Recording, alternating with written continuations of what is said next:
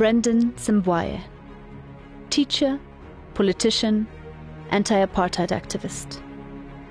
Brendan Kangongolo Simbwaye was born in 1934 at Ndangamwa in the Lukozi village, near Malindi in the eastern part of the Zambezi region.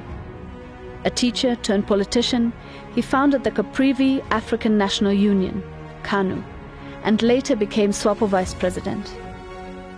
In 1963, Simbwaye resigned from teaching and co-founded CANU with Mishaka Muyongo, with the purpose of terminating South Africa's hold on the eastern Caprivi Zipfel. Towards the end of 1963, he left to Lusaka to seek support from the United Nations, which was then involved in Zambia's transition to independence, and to cement ties with the United National Independence Party, UNIP. While in Zambia, he made contact with the SWAPO leadership.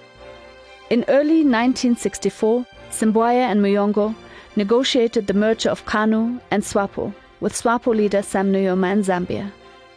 As a result of the merger, he was appointed the Vice President of SWAPO.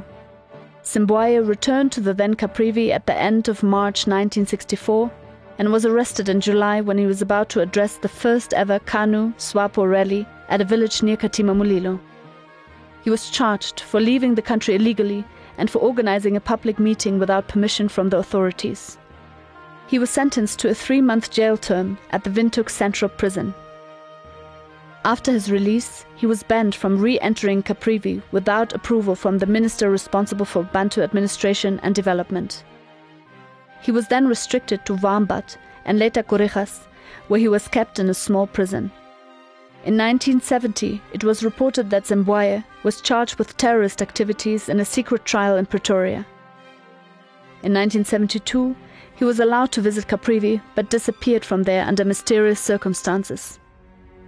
It is alleged that Simbwaye was killed by the South African security forces at Caprivi during his visit in 1972.